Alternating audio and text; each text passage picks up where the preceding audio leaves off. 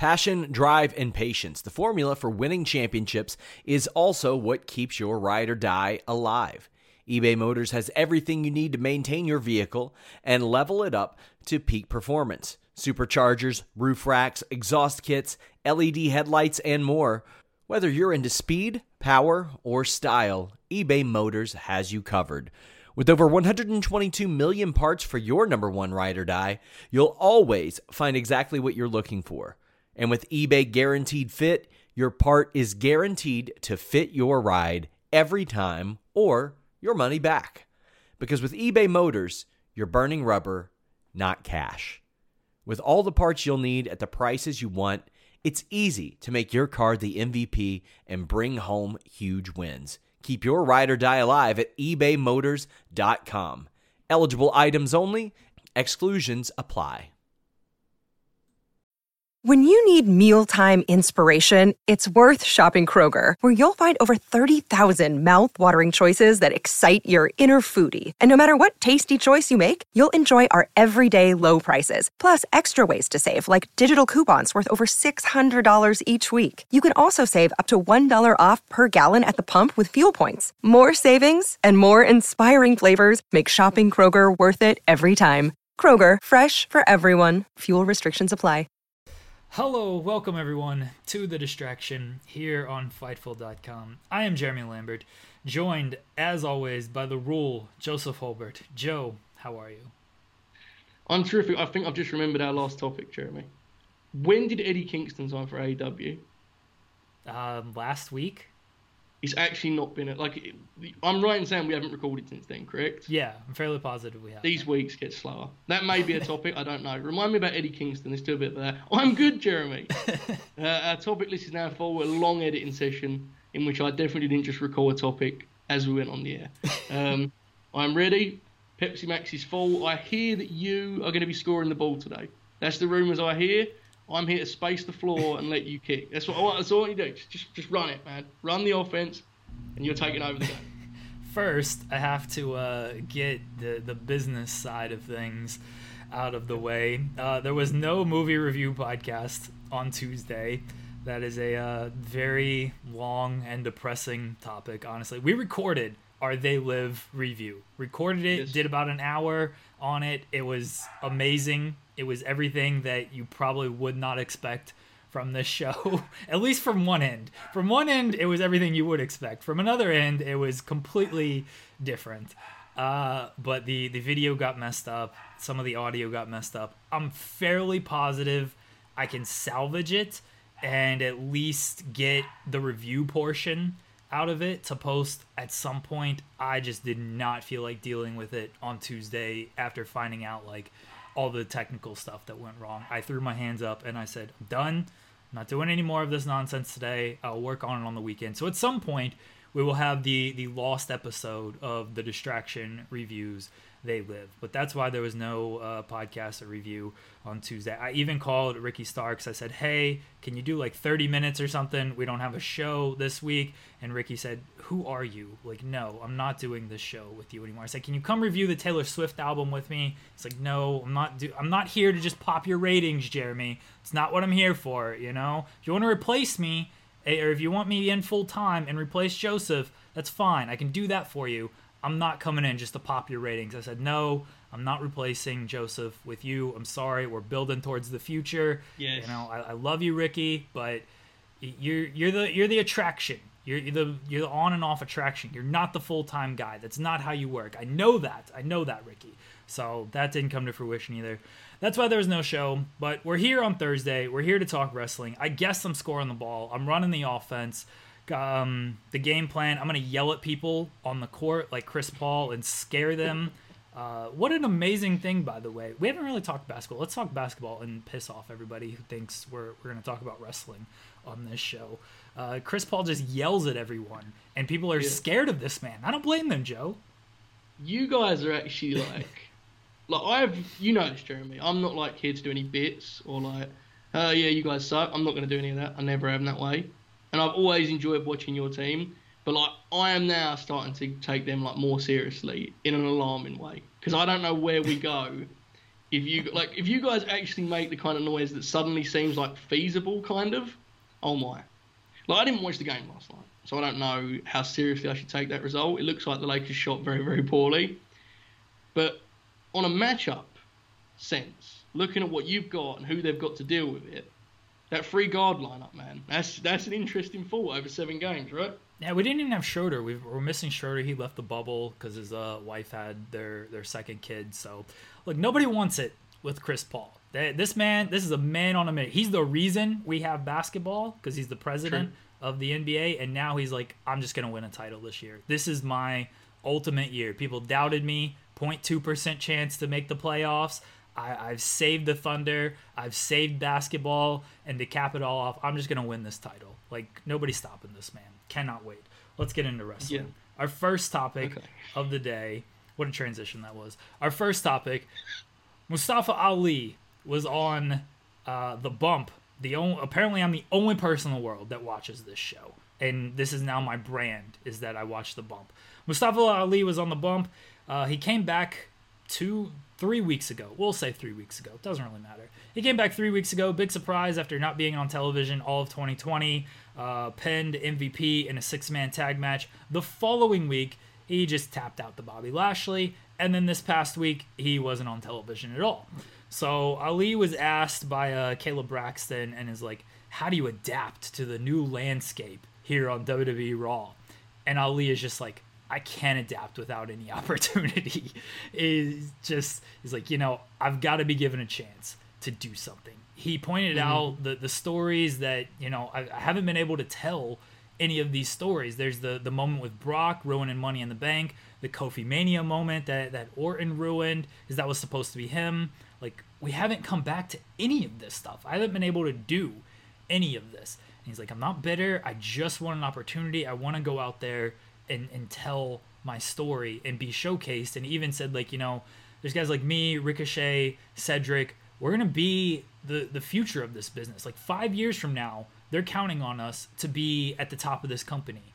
Why not invest in us right now? And look, he made a lot of great points. He made a lot of points that other people have made who have been, released. They make it after they get released. Ali is making these points under WWE contract on a WWE platform. And usually I throw the ball to you right here, Joe. But no, Look, I'm waving you off. Go stand in the corner. Give me Steven Adams to come set my screen. Let me manipulate the defense a little bit. Take my mid-range shot. Here's the thing with Ali. I think a lot of people feel this way. He said, I don't care about championships. I don't even care about like wins and losses. Just let me go out there and create and tell a story. And that's, I feel, what a lot of these guys want. Like, this was FTR's complaint as well. Like, we don't care about these tag team titles. Just put some investment into the division and make it seem like this is an important thing. Like, that's all Ali wants. Like, you've got these stories built in right there, and you don't do anything with this. I've said this a million times. I don't know if I've said this on the show. I've said it on tweets. I've said it to you. WWE, great creating moments. Just fantastic at being like, oh, Bayley wins Money in the Bank. Look at this moment. So great. They have no idea how they got to that moment, and they have no idea what they're doing after that moment. If it falls in the line afterwards, great. I tweeted 2-3 years from now, they'll give us like Ali and Randy Orton, maybe. They'll give us Kofi and Ali, maybe. They'll give us Brock and Ali, probably not. But they can do these matches, and people will be like, long-term storytelling. They gave it to you. Look at this. 2 years ago, when Brock ruined Ali's chance at Money in the Bank, they're coming back to it now. All long-term storytelling. It's not. They have no idea what they're doing. But they're great at creating those moments. And these guys just want to go out there and create their own moments and actually have it make some sense. Joe, your thoughts?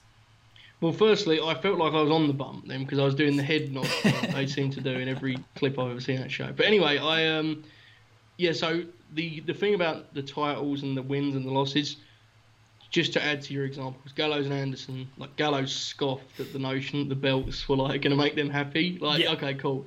And Ember Moon, who is vilified for not having a character, says at every possible opportunity she just wants a chance to have a character. So, like, he's not alone. You're correct. There's even more examples. Look, man, this is a weird one because I think there's something to be said for wrestling as subjective, and if you give 10 people the book, they'll push 5 different people between them. You know, like, I think there's something to be said for that. Do I think Ali is a top guy? I don't know, and I don't think that's his point. What concerns me isn't so much like just him as an isolated case, is that he named the following names you said. So that you said Cedric, Ricochet, and him, right? Yeah. I would add Apollo Crews to that, who waited like 4 years to get anything, right? And I think Aleister Black we can also add to that group now as someone that's just like, they're really of no use to Raw beyond give us a good 10-minute match, right? Would you agree? There's 5 baby faces there. Yeah. If Ali was struggling right now, and they had got Aleister Black over as an absolute top guy, or Ricochet over as an absolute top guy, I would say I don't agree with their talent assessment, but it seems they just don't get Ali, okay? The issue is they have got so few people in Ali's like generation over, it's alarming to me. Like, and I think that's the main point that people get lost when they go. So if you're watching this, and you don't like Mustafa Ali, that's fine. You know, everyone's got their own opinions, but it isn't about him as much as the whole system, right? Like, that's the point here. And I know everyone keeps saying, you know, new stars like Drew McIntyre. Drew's been in that system for an awful long time, okay? Like, they're very aware of what he can and can't do. He was there a very, very long time ago, so he's not the same. It's not good. It's not good at all. And my take always is, with baby faces, I think if you book promising baby faces through the lens of a fan that tunes in just to watch them, you will do a much better job of protecting those characters. If a kid falls in love with Mustafa Ali, and that's the reason he wants to watch wrestling, you have given him not one thing to hang on to for, what has it been now, Jeremy? 6 months? Something like that, right? Since Ali did anything? Yeah, he hasn't. He was last on television December. He was on SmackDown just teaming with, like, I think he was teaming with Chad Gable.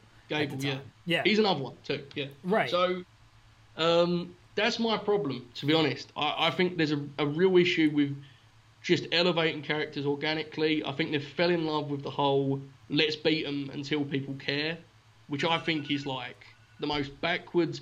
If there's one thing Daniel Bryan is bad for, it's that he was so great he's convinced them that they were good.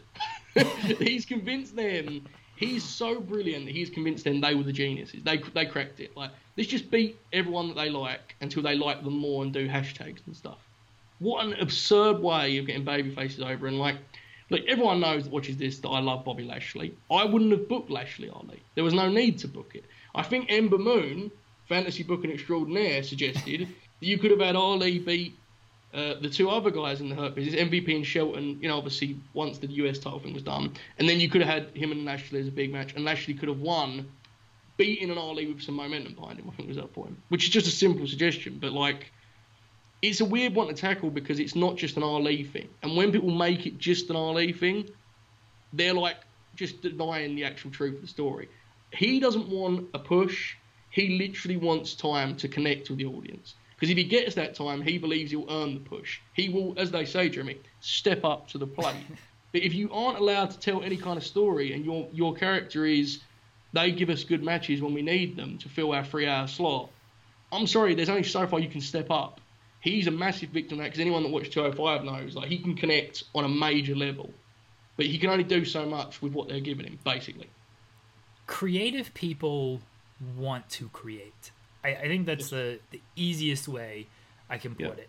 And if you're just like, go out there, have a 5-minute match, when the result doesn't really matter, just go do that. Like, that doesn't feel any type of creativity. Like, imagine if, you know, Joe, you write features, fantastic features, slayer of wrestling features. Like, imagine if, like, all right, you've got Joe Holbert on your roster to do features, and Sean just told you, hey, we need you to do something. Give us like a 200-word feature. Yeah. Just like that. That's all. That's all we need from you. Yeah. Just 200 words. Do a top 5 list. Yeah, like do a top 5 list, 200 words. Go. That's what you have to do.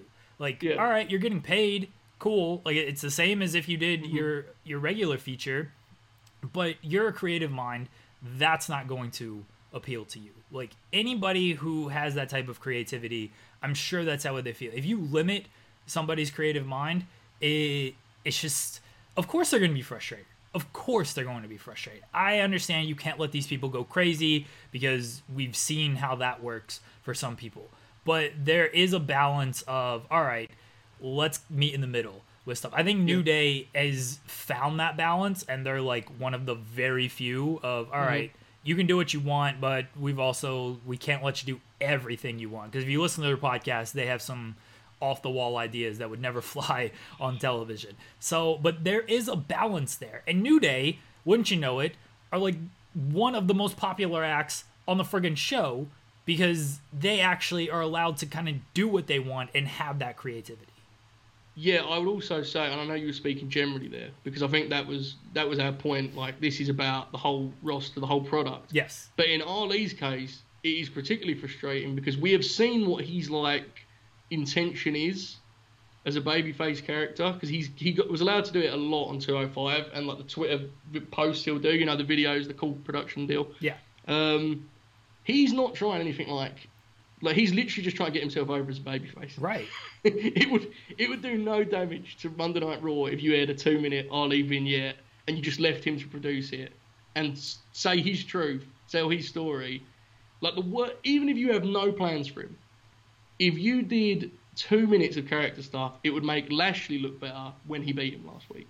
Like, that is the lowest of effort, and that's still way too much. And the other issue is, without getting caught in the specifics of his circumstance, are we just assuming the hacker thing was supposed to be him? Is that what we can guess? Yeah, right? I don't think anybody has confirmed that, but that's the rumor.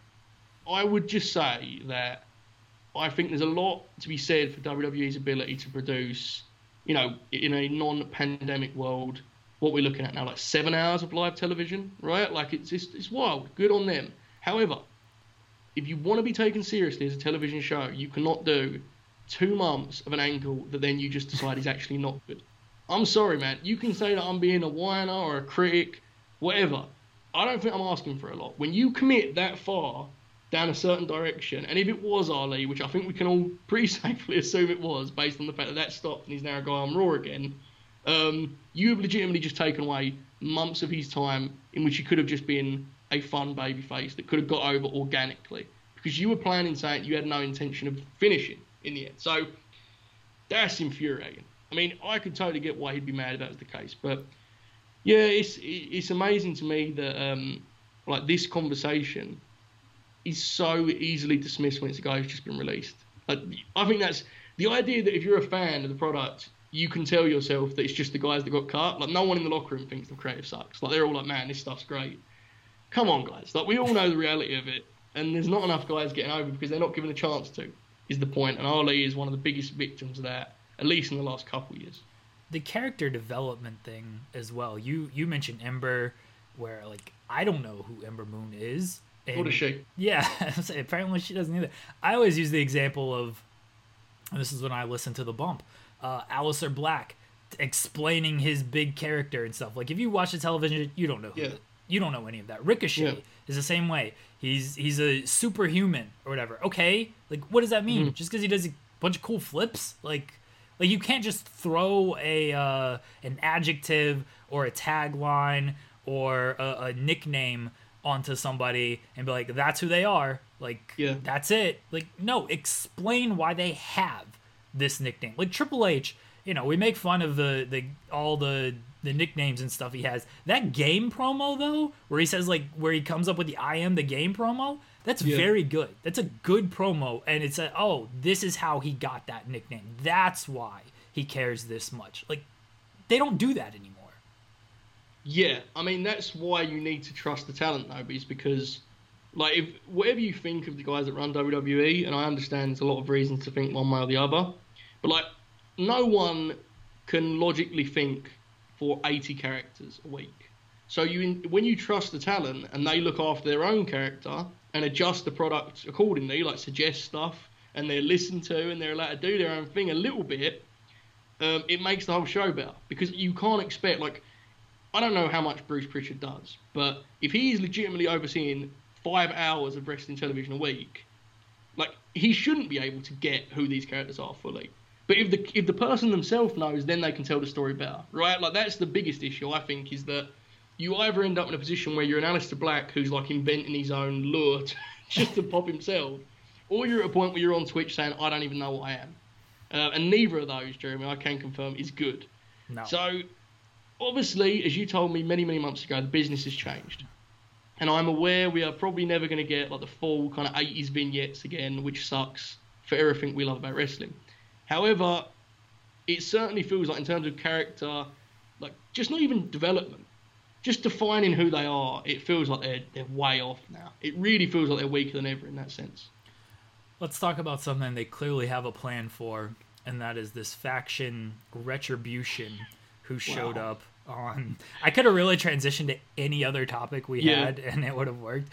On Monday, they were there to cause chaos, Joseph. The Retribution faction, they cut the power. It was chalked up to an electrical storm or something. The microphones were not working for certain segments. Boxes were tipped over, Joe. I don't know if you saw that, but my God, they caused the scene by tipping over boxes in the back.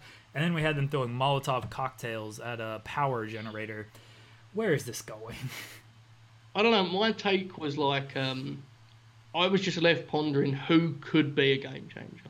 Because from the outside looking in, this faction appears to be a lock to be like a trivia question answer in 20 years. Like, who remembers the faction? Name 3 members of the faction that was brought to save ratings in 2020 during the pandemic era, before mysteriously vanishing within 2 months. It was Donovan Dijakovic or whatever, you know, like, I don't know. I was just left thinking now, like, who could, like, I'm not a big Karrion Kross guy, but if you'd have left him off NXT and he was, like, brought in as part of a faction totally fresh, on look alone, you could probably convince people he's a top guy. Is there any other options, or is it all going to just be like, are we thinking it's going to be NXT guys? I guess is my question, Jeremy. It seems that way. And here's the issue if it is NXT guys. And I don't know, but let's say for argument's sake, because they've apparently changed their profile together and there's a lot of speculation. Oh, it's them. Dijakovic and Tommaso Ciampa. These are 2 guys who just aren't really on NXT anymore. Doesn't seem like they have a direction, whatever. Mm-hmm. And again, they changed their profile picture so people think it's them.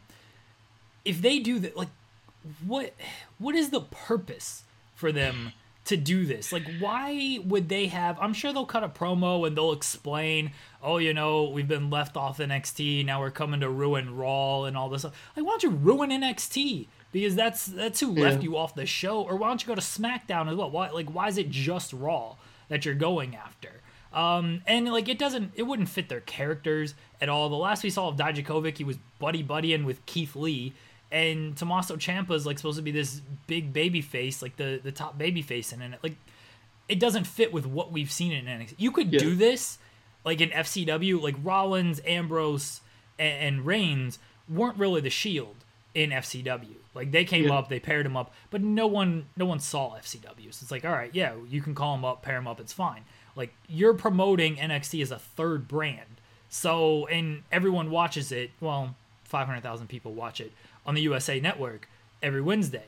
So we know who these people are. You can't just throw them under a mask now and be like, yep, they're aligned all of a sudden. Like, that doesn't make sense to me. And, you know, maybe it's not them. If it's not, cool. If it is people we just haven't seen before from NXT and they're going to use them, okay. But then you got to worry about, like, are they really going to push these people? You know, if it's just performance center trainee people we've never even seen on NXT, these guys are really going to be pushed. I mean, I would rather it be that, though. Like, I would have rathered, what's the new name for the main event villain that starred in the Raw Underground? And also the movie.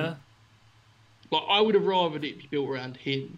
And, like, I don't know how good or bad he is. I'm just saying there is something to be said for the guy who just turns up and it's like, what, who, when, why? Yeah. Like, it's like Braun did that. Remember when Braun was the new Wyatt family guy and it was just like, gee, he's massive. And that was all you needed to know.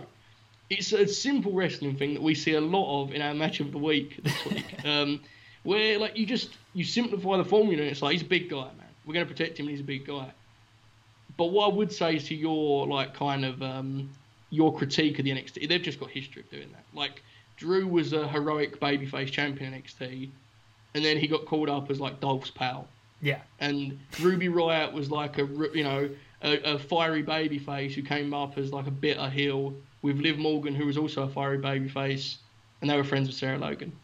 Like, it's not a third brand. It's its own universe, if anything. And that's fine. I don't care. I don't watch it. But my point is that it's banned forever, yeah. I just... Like, it's not... I love factions. I'm a sucker for the faction thing. It's very TNA to be like, we need ratings faction. Like, it's very... but I do always enjoy generally the idea. It's just, I'm with you. Like, where are you looking? Because if it isn't just clean slate guys, and it's a guy like Ciampa, it's like, man, I don't know how you can convince the audience. I guess it's not an audience. Like, how far would they go if Ciampa? Let's imagine Ciampa's the leader of this faction, Jeremy. How far would they go? Do we see Ciampa being like world champ? Or is this going to be something that just unravels real quick because they lose interest in it? That's my concern. I think you could do him... See, they're not... I don't have faith they're putting the title on this guy. No. I do think, like, all right, Orton can win at SummerSlam. You can do Ciampa and Orton. You could just put the title on Ciampa. You could make Ciampa out of that feud. I have no faith that, like, they actually do that. And then but you don't want to sacrifice Ciampa and this big faction to just Orton as Orton's title reign, or even to like Drew. Like, if you're gonna do this, you do have to kind of go all the way with it. Like, this was the problem with like Nexus. Nexus makes this big first impact, everyone goes crazy, and then John Cena's like, yeah, I think I'm going over at SummerSlam, so sorry about you there. And then Nexus is just kind of done with. Like, if you're gonna do something like this and you're gonna really present these guys as threats, you've got to go all in that they are actual threats, because otherwise no one takes them seriously, or you cut them off right then. I think they screwed up this whole thing on Monday. I think they screwed it up by leaking it to Satin to begin with, and then they posted it. Yeah, we're shooting here. Where's the gunshots? There we go. It's on camera. They screwed up by doing that, and then they screwed up by posting it on WWE.com and being like, oh, we're hearing about this new faction. And then they screwed up again by being like, we found out their name is Retribution. Like, what? Just have a little surprise there. Like, just have a little surprise. Okay, I have something. Okay. What if and this is not me being joking. I'm being serious, I can. What if it's Paul Heyman? Okay. Coming back to reclaim Monday Night Raw, and he can do all of his shoot stuff, and like actually, because seriously, like, the audience that watches now, they would love Paul Heyman doing like the shoot promo thing. Yes. Would you agree with that? Yes. And then you wouldn't even need Ciampa, because he could probably make Dijakovic like an actual top heel, while Brock definitely doesn't want to work these shows, and they know they shouldn't pay him to do these shows. If it's something where there's like a master plan, and you use like big bodies as the sort of, they're like the pawns on the chessboard, I'm cool with that. My issue is, I guess in some ways though, in the way things are set up, like I kind of do get if it's just a way to do a few months of different TV and then move on. I know it sounds terrible, and I know it's frustrating for guys like us that watch, but man, they just need something to get them through here, right? Like, Ciampa has said he doesn't want to be called up, but obviously in the PC era, it makes no difference. It could legit just be a plot point and like a vehicle to get through some months of TV with something that's exciting and different. What I will say, and I know we're going to get onto the underground thing, so I'll leave it here, but as silly as all that stuff was with the microphone and the technical difficulties, at least it made the show feel like alive in its own way. Do you know what I'm saying? Like, at least it felt an element of like, I was flicking back and forth between that and the basketball, and like I couldn't just skip full segments. I had to like check in every once in a while just to make sure nothing wild was happening. So that was promising. I just agree with you that I wouldn't have done any of the social media teasers. Like, I thought that was just... It immediately sets you up to fail. Again, that's very TNA, right? It's the Dixie Carter, we have the game-changing announcement, it's Tommy Dreamer. It's that thing. So, sorry, Tommy. That was a personal shot, Tommy Dreamer, for no reason. But I'm with you. I feel your concerns, but I think there are a couple interesting ways they can go with it, and I guess time will tell in that sense. Yeah, I don't have any faith in him. I mean, why at this point? I get you. Yeah. Why? They did have Raw Underground. It is Shane McMahon's new shoot fighting ring that he's running in the basement of the Performance Center. I guess this was it was supposed to debut at 10 o'clock. It debuted at like 9:55. And they're doing shoot fights now, Joe. And it ended with the Hurt Business, I guess now, is running Raw Underground. Maybe that's a way to just get Shane off of television. What do you make of Raw Underground? Honestly, I think the closing segment of Raw, and I'm not doing a bit, I promise, I think it's one of the best segments. I think it's one of the best segments they've done in this whole era of wrestling. This whole pandemic PC thing. My initial response was, oh my god, they're desperate. This is sad. Because it just seems that I'm not going to do the camera cut point. I know it's been done to death, but my god, it was like, give me a headache. But when it went back and I saw Raymond Rowe, who's in WWE name I'll never ever get. Which one's Eric? Which one's Ivar? Please help. That he's Eric. Eric was the one doing the shoot fights. Okay, thank you. When they did his one, then we saw Dolph later, and then we did the Hurt Business thing. I was like, okay, as a vehicle to do squash matches, Raw Underground is kind of awesome. Because if you sent Dolph to the ring to do a squash match in just a PC, I would have been like, turn this off immediately. Like, I have no interest in Dolph Ziggler doing a squash. But when you do it in that environment and it's like 30 seconds, it makes the wrestlers, like the star wrestlers, like badass and tough guys.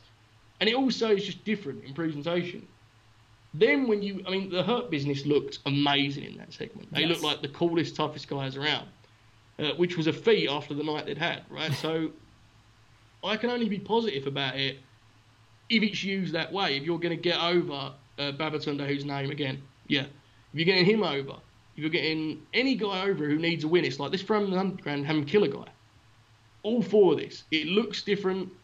It feels different. I would cut out, obviously the camera cuts, goes without saying, but I would also remove the glossy, raw replay animation that they do when they're showing a highlight. I would not do that.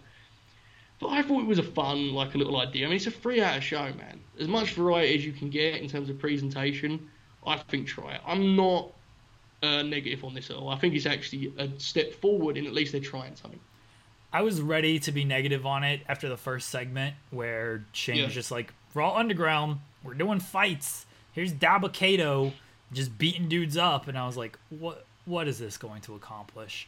Having Eric there helped. Having Ziggler there helped. I thought the final segment was fantastic, where the Hurt Business comes in there, takes it over. We'll see where they go from here. Let's see how it plays out, Joseph. I think you can have a bunch of different ideas of how the Hurt Business is now running this, betting on fights, guys wanting to do some fights, girls wanting to do some fights as well. Like, the idea is there. Again, they've beaten me down so much of just like this. No optimism. No, I don't have a whole lot of optimism just because I've seen them have good ideas before that just lead to nothing. So I'm a little skeptical on that point. But overall, for a debut thing, I did think it was good.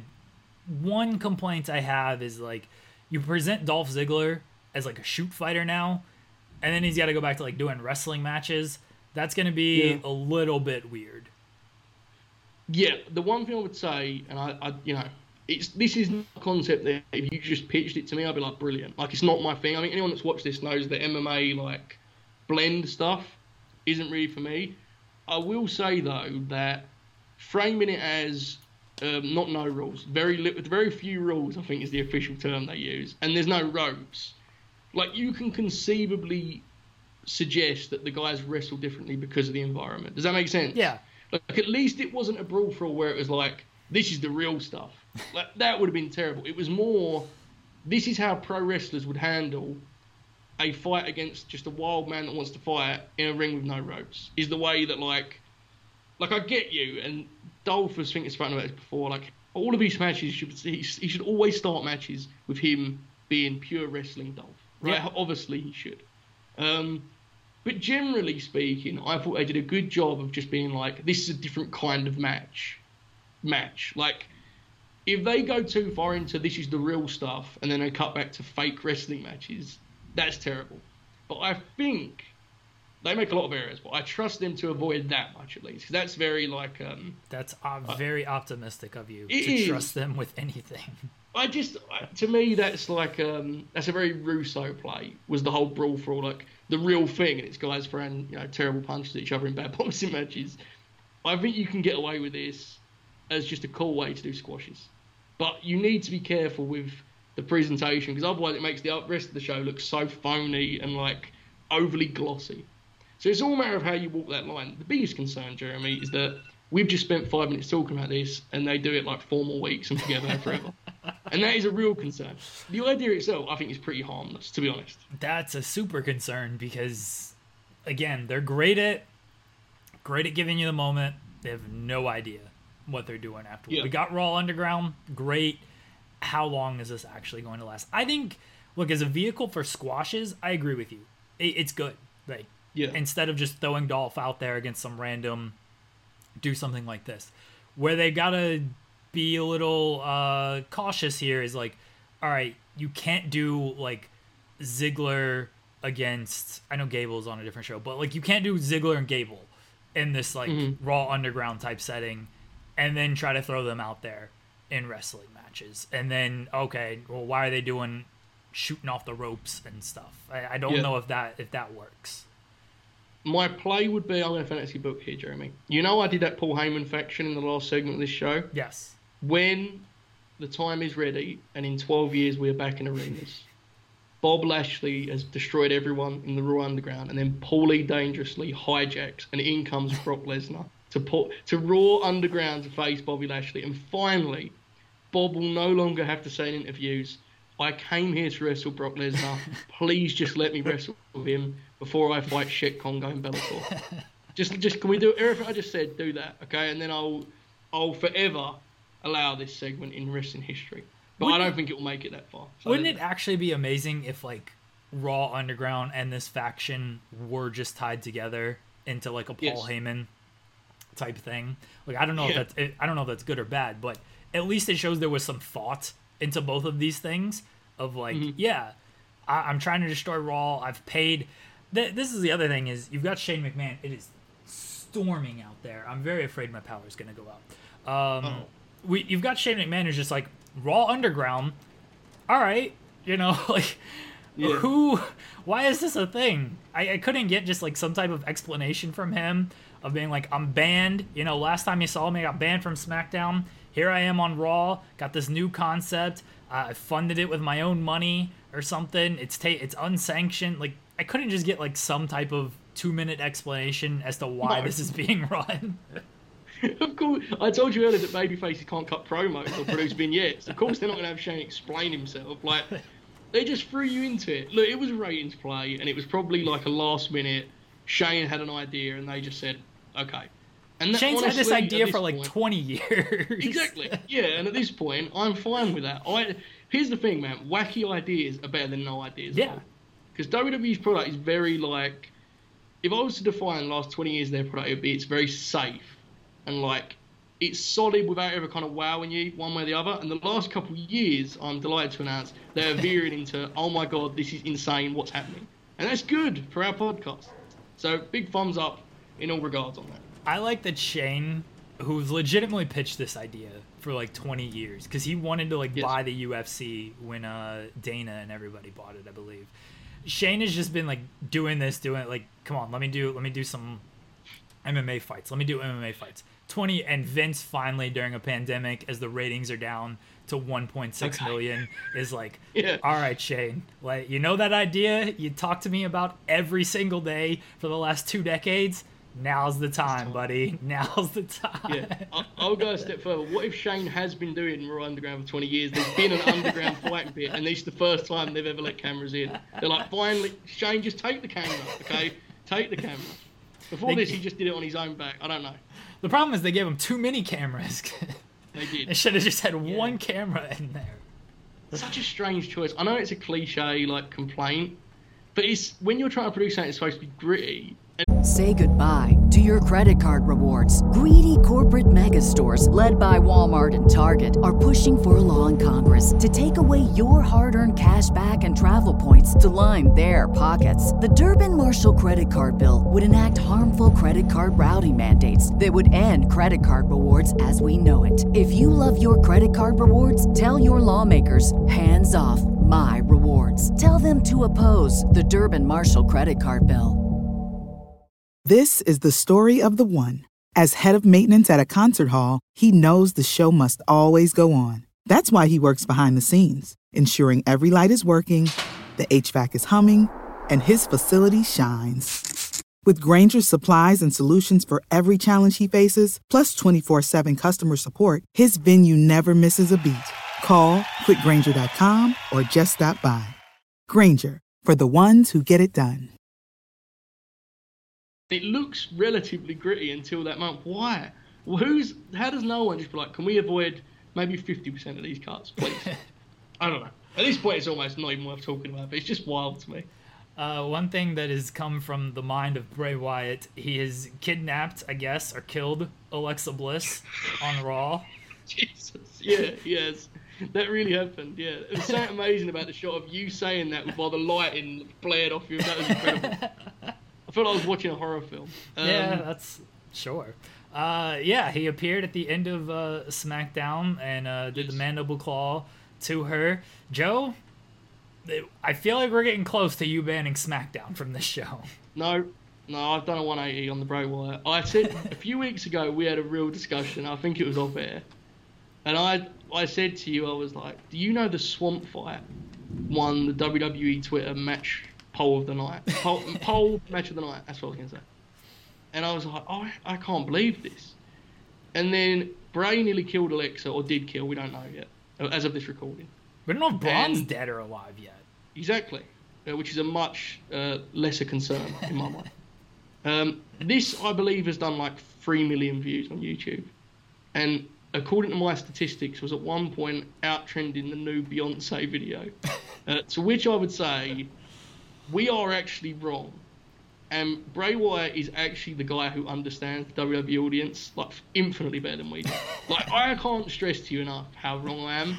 And I've only realised it over, like, for example, okay, when you say to me, Gran Metalik versus AJ Styles, I say, oh man, that sounds awesome. You say Drew Gulak versus AJ, I say, oh man, that's awesome. Then I watch the match, and the match could be anyone versus AJ Styles because the formula is exactly the same. It means nothing. Bray Wyatt is doing actual wacky WWF character things, and their audience is into it. Do I, as a fan of Alexa and Nikki, want to see them like entangled and twined into the whole Braun and Bray thing? Not really. I don't. Okay, but they're so. And I'm not saying it's a criticism. I know it is a criticism, but please stick with me, fans. Okay. I did just say fans. I was talking about WWE fans, not fans of the podcast. Okay. They are not good at doing matches that mean something. They are not good at making me care about a result of a match that I can easily tell the result of. They are not good at allowing very good wrestlers to just do their thing.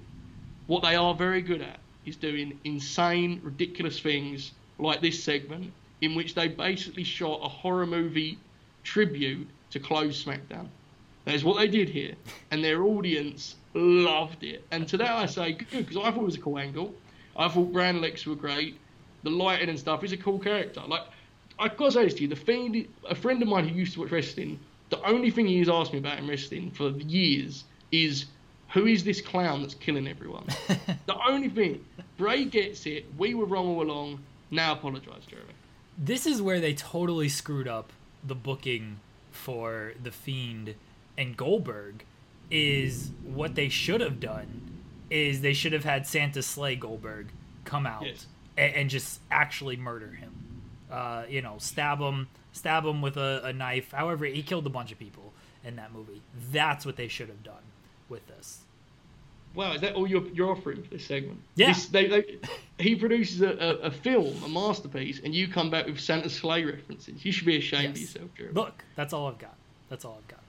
You reviewed this on SmackDown, right? On the SmackDown review. I did review this. Was you very excited, Jeremy? I thought it was good. Like I really. It was good. Yeah, I agree. I really thought it was good. I didn't have an issue with it. I thought it was a good touch to the end of the show. You didn't know if he was gonna be like, all right, is he gonna kidnap her, welcome her into the Wyatt family? And just like, no, I'm gonna shove my fingers down your throat. So I thought it was a good angle. I'm in, it's the lore brawn out. I'm with you that Bray he gets what's going on with the WWE audience. He does. 100%. He's like, all right, let's just do this wacky stuff, and people they seem to love it. A lot of people we follow on Twitter, a lot of the wrestling purists are just like, this is all stupid.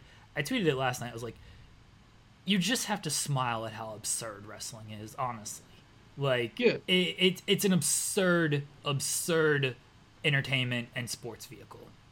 Yeah, and there's, I think people get mad at me sometimes with this. I'm not saying that, serious wrestling's better than this. I'm just saying that WWE needs to embrace what they're good at, historically. And that is, outlandish characters that could fit in, a comic book. Do you see what I'm saying? Yeah. This character nails that. I'm not doing a bit here, Jeremy. I'm being serious. I honestly think they're missing a trick if they don't go all in with the Bray Alexa stuff. I think they should actually make Alexa... to me, tomorrow night on SmackDown, Bray should introduce a new co-host to the Firefly Funhouse, and it should be Alexa with one of those sweaters on doing the funny voice. I'm all in on it. I think that's their best shot at actually getting, any kind of traction with their audience. Because people were talking about this... I was almost in awe of the reaction it got. So... to me, it would almost be a waste if it's literally just okay, Braun's now back to get... I assume what will happen is Braun will come back and Alexa will then betray Braun and join King Bray. Because Bray's winning the belt here, right? Bray's winning the belt at some point. Braun hasn't. They have nothing for Braun at this juncture. I would definitely assume Bray is winning the belt. Yeah. Let's move on to AEW. Last night, Eric Bischoff returned to TNT. He was the moderator for Chris Jericho and Orange Cassidy. Joseph, take a victory lap, take a smile, whatever you want to do. Look, you're in the corner. I'm passing you the ball here. You can take the 3. You can, if the guy closes out, drive, hold on to it, ISO, whatever you want to do. This is your time. Thank you, Jeremy. I appreciate that. This is a big moment for me. And I think anyone right now that is wondering, why would Joe like Eric Bischoff? Well, wait until the next segment when we review our match of the week, and you'll know that you should all like Eric Bischoff, because Eric Bischoff is awesome. Okay, I'm a big Bischoff guy to a fault, even when I know it makes me like an idiot. And in this case, though, Jeremy, I think I got this correct, did I not? This was a nice cameo, a sort of pay of respect, a tribute to the very influential fella that had been made a fool of by a company I will not name, that may have flown him across the country to do a job they had no interest in him doing. And here he was in all his glory, back on the TNT, back with the Tony Schiavone talking about him. And he was just like a piece of it. He wasn't the focus of the segment. It was a little nod and a tribute, and I thought it was cool. I was definitely the audience for this segment, and I enjoyed it very much. What I will say is, the segment itself was like an actual hit. This is the closest Orange Cassidy has come to convincing me that he's like a genuine, sustainable top guy. So, to me, when it ended, the talking point was him, and that was a job well done. I think Bischoff was just there as hey, that's cool, Bischoff on TNT, it's been 20 years. And that's all it needed to be, I think. I was worried when we got into a fight over this through text messages. And then you put it out there on Twitter that we had legitimate heat, which we did. But, couldn't just keep that. You're supposed to keep these things in the locker room, pal. You don't have to go to the sheets. Too. I said to Sean, put it on select, scoop. Lambert and Holbert have got heat. That's what I said. I've leaked it to many, but carry on. I was concerned that it was going to be more than just a one-off thing. I thought that this was going to be a big deal of Eric Bischoff's coming in. We're going to have him for more. He's going to keep doing stuff. I thought he might overshadow the segment, things like that. I was a little concerned. I didn't think it was necessary. I guess. Like, all right, why do you need Eric Bischoff here? Like, you talk about being an alternative, being fresh. Like, you don't need to do this WCW callback just because you're on TNT. It was a nice moment. I'm very happy. I'm very happy for you and the rest of Team Elite that they were able to get this TNT moment out there with Eric. He was good. He came out. He played his role. Didn't get in anybody's way. I'm with you. I thought Orange Cassidy was the star of this. I thought Jericho was very good at what he needed to do. And it seems like it's just a one-off. Bischoff won't be back. I don't even mind if you do bring him back for stuff like this. I'm not saying don't do this every week. Don't even do it every month. But if you want to do it every couple of months or every quarter, every half month, not half month, I'm half just texting Tony Khan saying we have the all clear to offer a contract. Okay, I'm glad. I think it was cool. It was honestly, people really overanalyze some of this stuff. Yes, and I agree with you on the point of like for example, and this seems mean because I'm picking one person out, but like Vicky Guerrero to me is a case of like. It feels very like I hate the WWE reject thing, but because it's an act that they did on WWE TV for so long, and like when it ended, we were all ready for it to end. I think that's fair to say, not in a bad way, just it run its course. Like that to me feels a little like second rate. I have a longer leash than you with the legends that manage, which is no diss to Vicky, but she is not Arn Anderson or Jake Roberts. I think that's cool because we haven't seen those guys really do it on national TV, manage like that. So. But I still get your complaint. But to me, moments like this are cool moments. I went with that phrase there. Bad idea. But they are cool. Like it was a nice touch. And look, let's be honest. We have to be real about this. Tony Khan isn't hiding any of this from us. He said he analysed and studied WCW Nitro. So the influence is there. It's definitely what they're shooting for as far as atmosphere and environment. Like they want it to have that kind of party feel that Nitro did. And Bischoff. Look, for all of his flaws and all of his critics, he was a game changer in wrestling television. So I thought it was nice to kind of shine that light on him rather than being like, look at this loser that lost the war, let's make a fool of him. Like, I just thought it was a nice touch. AEW was very match heavy, but I would say this week the matches hit a lot more than last. Would you agree? I thought the multi-man match. First off, do you know how long Bischoff was like on top of the wrestling world? 45 years if you count today. Yep. All right, 45 years. That's what they should rename the podcast to. Yes. Well, did Jim Ross's podcast plug not do it for you? Do you want me to do it too? Look, Jim Ross's first call of a historic figure walking out was 83 weeks, folks. 83 weeks. I was like, yeah, thanks, Jim. No, I'm with you. You carry on. That was Jim Ross's second night. He'd already sounded checked out last Wednesday, which was live. Yes. To make him go back-to-back like that, because they recorded it last Thursday, Jim Ross just wanted nothing to do with that show. 12-man tag opener as well. 12-man tag. It's like they're ribbing him. Yeah. That match was, like, much better than it could. It was much better than the 10-man last week. Like, it had more structure and everything to it. So that was much. Yeah, the matches were good.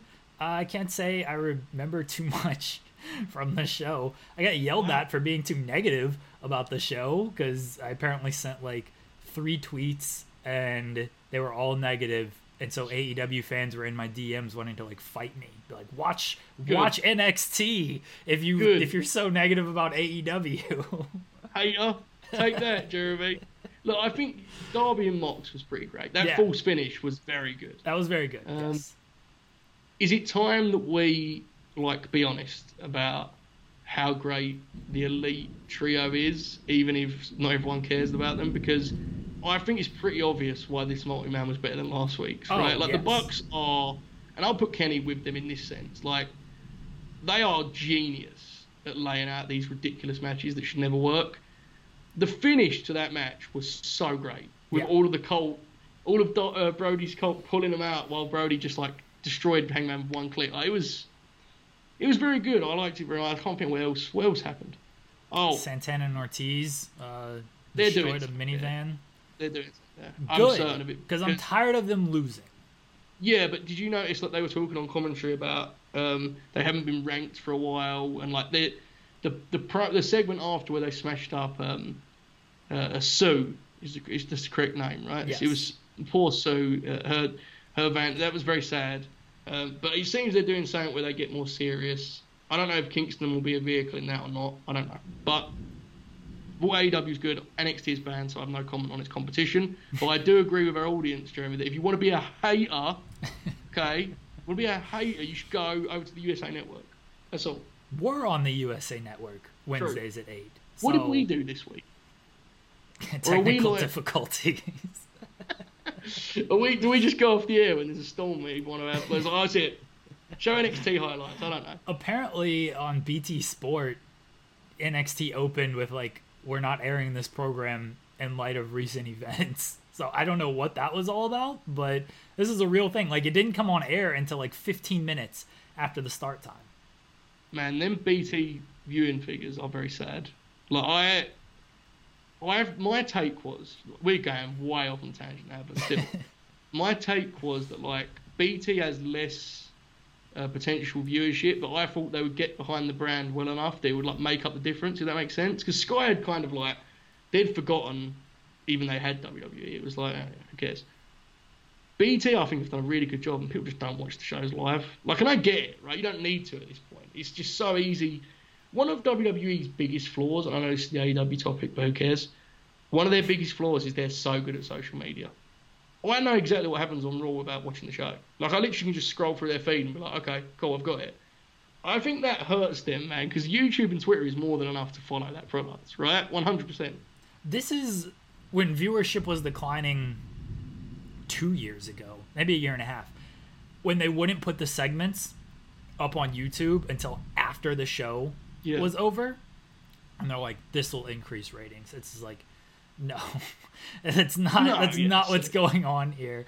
Like, I'm waiting for them to just be like, we're not even going to tweet about this show. Like, if you want to know what's going on, you got to actually watch this show. You cannot follow this show through social media, at least our official social media accounts. Yeah.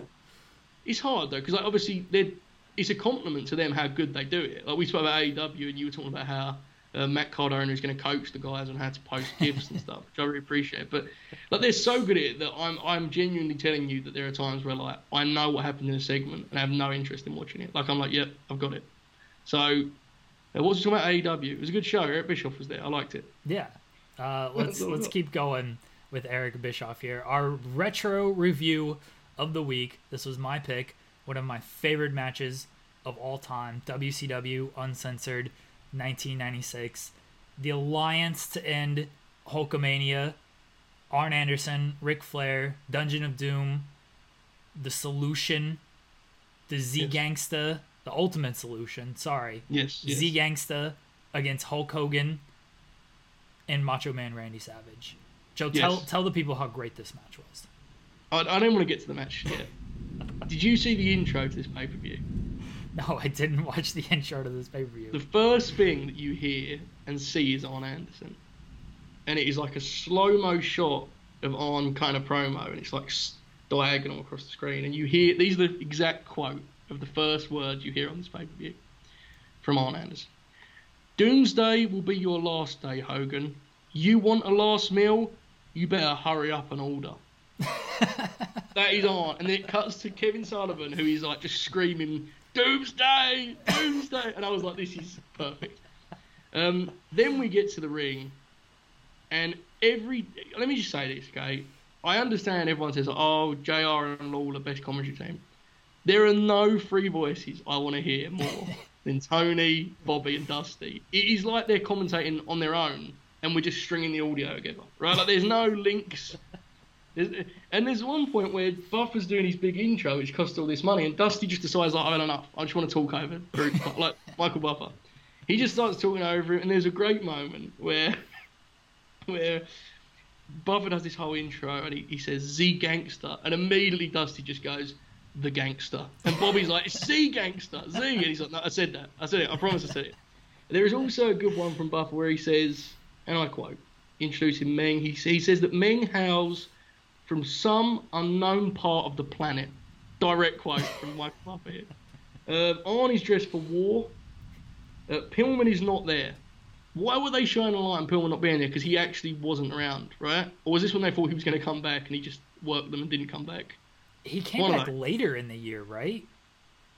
I don't think so. I think he's gone now, right? Isn't this when he like convinces Eric to release him? Yeah. My timeline is. I think this is when he's like, yeah, Eric, release me, and we can like work a shoot angle, and he just goes, okay, I'm off to WWE. I think that's what happens here. I have more just announcer quotes. Do you know what this match was for? The official title of this match, like what was on the line here? Yeah, just to end Hulkamania. No, okay. Tonight, this is while Savage and Hogan are coming out. He says, tonight, their honor, their glory is on the line. So big stakes. I mean, this was big time. Yeah, this was big time. My main takeaway, and I'm going to pull the curtain back here, Jeremy and I are planning a revolutionary new TW series. Yes. And my main takeaway as I looked at this visually was like, we need to book this. And once you guys hear the concept of what we're going to do, it's even better. Just looking at this with all the scaffold, like, it is extraordinary, isn't it? Visually, it's a masterpiece. Yeah. Would you agree? Yeah. People talk about, like, the triple cage that WCW did, and that's another something that I just love. But, like, this was the predecessor to that. This was a triple cage. It just, it was all, it wasn't, the cages didn't get smaller. They were all the same size here. I love this because the visual is so amazing. I like that Arn, he's ready for war. I just think Arn was like, look, I ain't rubbing my body against this chain link fence and all of this stuff. Like, because later he has his gear. Right? Yeah. When he's not up there, he's like, okay, fine, now I'll get the trunks on. Yeah. Which is awesome. The best thing about this is, like, they build this structure, but nothing's actually happening. Right? No. Like, they're just having, like, this nothing brawl. And at this point, like, Schiavone just decides that because they have nothing to call, they're just going to, like, start congratulating themselves on what they've done. And Schiavone's like, this is why we're number one. And Bobby's like, yep, number one. I've never seen anything like this. They just start congratulating themselves on how brilliant and genius this all is. Meanwhile, Hogan just, like, throws punches and guys slowly fall to the side of the cage. It's just remarkable to me they went to all this, they went that far on concept. And then when it came to do the match, it was like there was not one idea. Between all 12 of them, there was not one good idea of what they were going to do in the match. Well, Hogan had his powder. They had to blind people. So the gist, I don't know the actual rules of this match because Tony is like, they got to make it down a lower level and escape the cage. And then they make it to the second level, and Hogan and Sullivan are just brawling outside the cage, and then they just go to the actual... So this isn't taking place, like, at the ring. This is off to, like, at the front of the entrance. They just brawl to the ring. Like, it's... So they've escaped the cage, everything. I love when they tease, like, Sullivan and Hogan falling off that scaffolding. As, like, they ain't taking that bump. Neither of those men are falling. Look, Sullivan, like, staggers over, and Schiavone is like, he looks like he's watching a murder scene take place. He sounds like it. He's like, oh, there's some great stuff in here, okay? The best one, I think, is when Dusty, like, he explains that if you have a chain link fence, you should lay it on the ground and just lay on top of it, and you will understand the agony these men are experiencing. And the others, like, Tony and Bobby have no idea what to even make of this, as he, like, advises the audience to just damage themselves on their own fence, which is glorious. What about when they get to the second tier? So they use the power to get out tier 1, which is Arn and Rick, right? Yeah. The second tier, at one point, Hogan, like, Irish whips Luger, and Luger just starts, like, running the ropes from one side of the cage to the other. Luger, by the way, look, I'm a, like, guy who thinks Lex gets too much, criticism and stick from his peers. He is so checked out of this. Oh, yeah. I mean, we'll get to the finish. What he does at the finish match is, like, borderline. You can't defend it. It's as bad as it gets. What about when you mentioned Sullivan and Hogan brawled into ringside? What about when Hogan, like, kidnaps Michael Buffer to get his microphone? Did you see this? He just launches it. He grabs Michael Buffer, steals his microphone, and hits Sullivan over the head with it. It's like... You would think you could just, like, ask Buffer and like, hey, can I get your microphone? No, maybe Hogan... Buffer's a heel. I don't know. Maybe he's Dungeon of Doom. Look, Hogan's in the middle of a war here. They're trying to end Hulkamania, okay? He can't just be like, let me take time, ask 20 questions to see who's on my side or not. He's got shit to do. Well, I think it's amazing that Hogan, as, like, ultimate babyface, always will somehow act like a dick. Like, it was like the longest term booking ever when he turned heel, because he's always basically a dick. Like, he basically leaves Savage on his own in tier 2, doesn't he? He's like, I'm going to just fight Kevin Sullivan. You deal with all those actual tough guys. Here's Kevin Sullivan. I'm going to beat him up. There's some amazing stuff. Bobby Heenan is so... Like, he's doing such a bad job of hiding his own lack of interest in this, and I admire that. At one point he says, "I've never seen a fight like this in my life," which is definitely like movie poster level. It fits for this. Then, of course, Jeremy, and this is the bit I think you were most excited for, we get the Ultimate Solution and Z Gangster. Yeah. Who make their arrival, and Tony Schiavone is like, he can't fathom it. He says, "The party has been crashed. I see no fun in this." Which is, in a match in which you built scaffolding for a cage match, Schiavone is upset there's not fun taking place. I don't know what he thought they were going for here. But how excited were you to see Z Gangster? It was great to see Z Gangsta, Zeus, back on TV. I like that you mentioned the commentary, how Bobby was kind of checked out. Yes. Schiavone was just he was trying to make the most sense of it as he could. Dusty just does the Dusty thing where he just screams about everything. So good. It's amazing. I didn't realize how much I just missed Dusty Rhodes screaming about shit on commentary until Hogan and Flair are just like throwing punches. Like, Flair's chopping him and Hogan rips his shirt and Dusty is like, "Get him! Yeah! Hogan up, baby! Hogan up, baby!" So great. This team, whenever I click about it and I see these three men, I'm just like, I know the wrestling purists, but oh god, they're gonna get lost. I just think they're so glorious and so fun that one of my highlights isn't even a Dusty, and it was when, like, you know, because Bobby always does the great thing where he hates Hogan, right? And like, he'll always, when the heels get control, he's always in like so happy they're about to finally end Hulkamania, and Bobby says, while they're like 4-on-2, he goes, "Does it get any better than this?" And Tony Schiavone replies, "It does not." It's just amazing. But one thing I will say, man, is like, there's a point, once they get into the final cage, and you have the big stare down with Z Gangster and the Ultimate Solution, and Hogan and the Ultimate Solution just like lock up, which is amazing in itself. The crowd like erupts in Hogan chants. Yeah. Like, how was they still into this? I didn't even know they could see what was happening at the top of the cage. That was another point, is I didn't know how the crowd watched this. I assume on like a big screen. I assume they had it on a big screen, a Jumbotron, whatever, because unless you were right there near the entrance, you weren't seeing any of this. And even if you were, there's cage and stuff in the way. So I just don't know how many people saw this. But yes, I noticed this at the finish, but definitely when they got back to after they went to the actual ring, went back to the cage ring, the crowd goes crazy.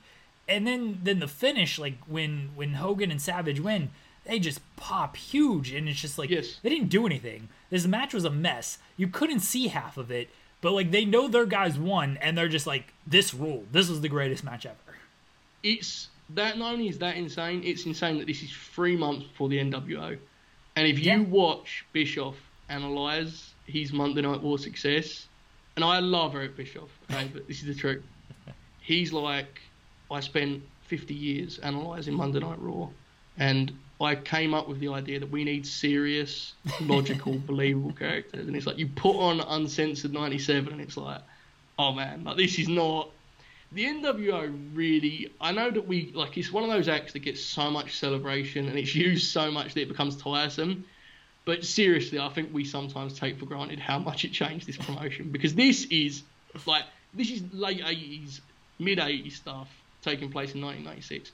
By the way, Jeremy, I have a stat nugget for you. As you know, the Booty Man, also known as the Disciple, also known as Brutus Bar Beefcake, and many other names, he is involved in this finish, isn't he, with the frying pans? Yes. Do you know what he did on this show before the main event? I know at some point. So he was the barber, or he's the Booty Man at this point? I don't know. He's the Booty. Okay. Did he wrestle Paige on this show? Yes. Okay. Yes. Would you like to know how long that match went? The Booty Man versus 96 DDP, who has not yet hit, really. Look, I've actually watched this full show a handful of times. I swear it was like a 13-minute match. 16 minutes. Oh my god, so even longer than I thought. Only is topped by Booker T and Sting versus, and we know about this, we spoke about it, it's the one with the split camera deal, right? With Hawk and Animal, which went 29 minutes. That match went forever. I remember when I watched this full show, I was like, oh my god, this match is still going on. Why are the frying pans? That's all I could find backstage. I just found frying pans. This is glorious, man. I'm not even doing a bit here. I know I just went off about the Bray Wyatt thing and about how it's like actually good. It's not my thing. In the same way, I feel sorry for someone that watches this and is like, oh man, that sucks. Like, imagine actually hating this, Jeremy. This is beautiful. This is art. This is, I think, when I sent my tweet last night of like, you just got to sit back and smile at just how like absurd pro wrestling is. Like, it was after I watched this match for our review, because this whole match is absurd. It's a mess. But like I said, like, the crowd just, they're into it. They go crazy at the finish. And I just couldn't imagine like trying to do this now, and just how like everyone would just be like, this is god awful. What is happening with this? But back then it's just like, look, Hogan and Savage, we talked about stars on a podcast that no one will ever hear. These guys were just, they were stars. Yeah. Like, people didn't matter what they did. It's just like, we love these guys. 100%. It's wild. I mean, the finish. Okay, let's just get this. So the frying pans happen, and then Lex comes in with a loaded glove, right? Made famous by Shawn Spears, yes. Factual. And Ric Flair is holding Savage in position to get hit by the loaded glove, and Lex like throws a punch, stops. Savage ducks. He looks at his hand, looks at Rick, looks at his hand, throws a punch. Like, I can't remember, was this a babyface turn, or it was just a straight? Like, did they shoot an angle to make up for this finish?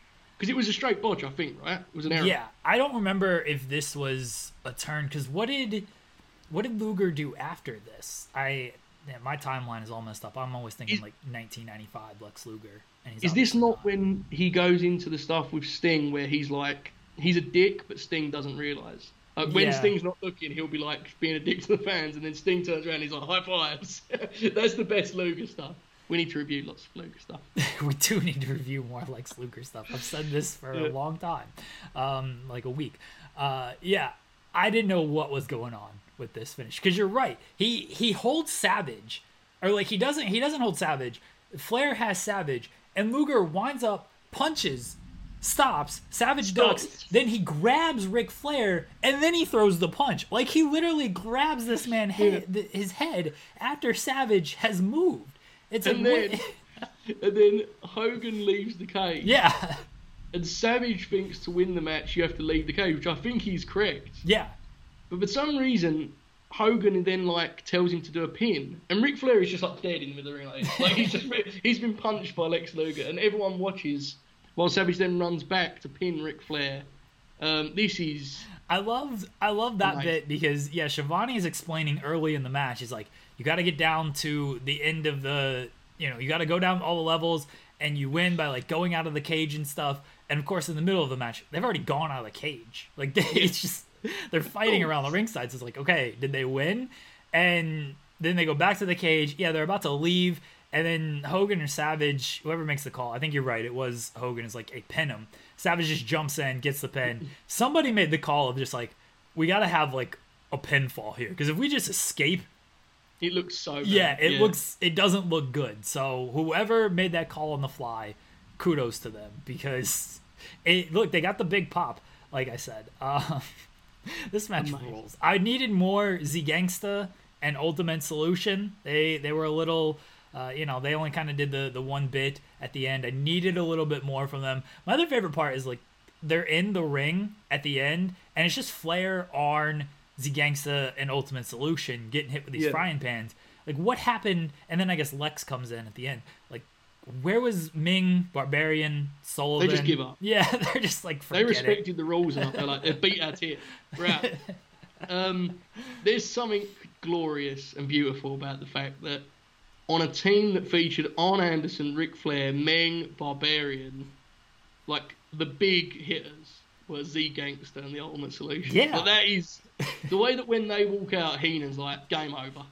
Like, he's like headsets down, folks. It's a wrap. Like, oh man, this is peak. I feel bad for people that can't enjoy this stuff. This is the wrestling's peak, right? This is like, it's dumb enough that you can enjoy it on that level, but once you start thinking about it, it becomes even more insane, because then you realise the amount of planning that went into this concept. Like, think about how much, like, look at this. Wait, look at what they've set up here. and then think about how little thought went into the actual match, and you're left like in awe of Eric Bischoff. And that's what we should all be at, in awe of what this man, and I guess Sullivan, in fairness to Kevin Sullivan, I think he was trying to work within the parameters given to him, right? I think I'm going to give him that much. Bischoff, just 4 marks. I mean, this is amazing. Incredible sight. Bischoff is great at just like coming up with these like weird, wacky concepts. And bless him. I love that stuff. I mean, I'll bet he has a 30-minute explanation of why he did this on his podcast, and you'd listen to it and be like, man, sounds like genius. I love it. Like, he did it with, you know, the Monster Truck Battle? Yeah. Monster Truck Battle. That's it, Monster Truck Battle. Easier for Tony Schiavone to say than me. That seems like the dumbest match ever. And he did like this cerebral explanation. He was like, you know, the Hot Wheels was really in back then. We signed a marketing deal to sell our own ones. It was just a way to spot. And I was like, oh, this was genius. I was wrong for 24 he convinced me, but it is actually bad. And by actually bad, I mean awesome, and everyone should be doing this stuff. Wacky stuff is good for podcasting, Jeremy. Yeah. Speaking of such. All right, what do we got for next week, Joe? You know I like to be timely with these, right? Yes. You picked a match from 1989. It's time. Yeah, exactly. It's time for me to change your world, Jeremy. New Blood Rising 2000. Oh my God. Which took place on August 13th, 2000, which is exactly 20 years ago by the time of next week's episode. And we will be watching the match in which Kevin Nash takes on Bill Goldberg and Scott Steiner. A match in which the angle is that one participant won't do the job. That, my friends, is next week's match of the week.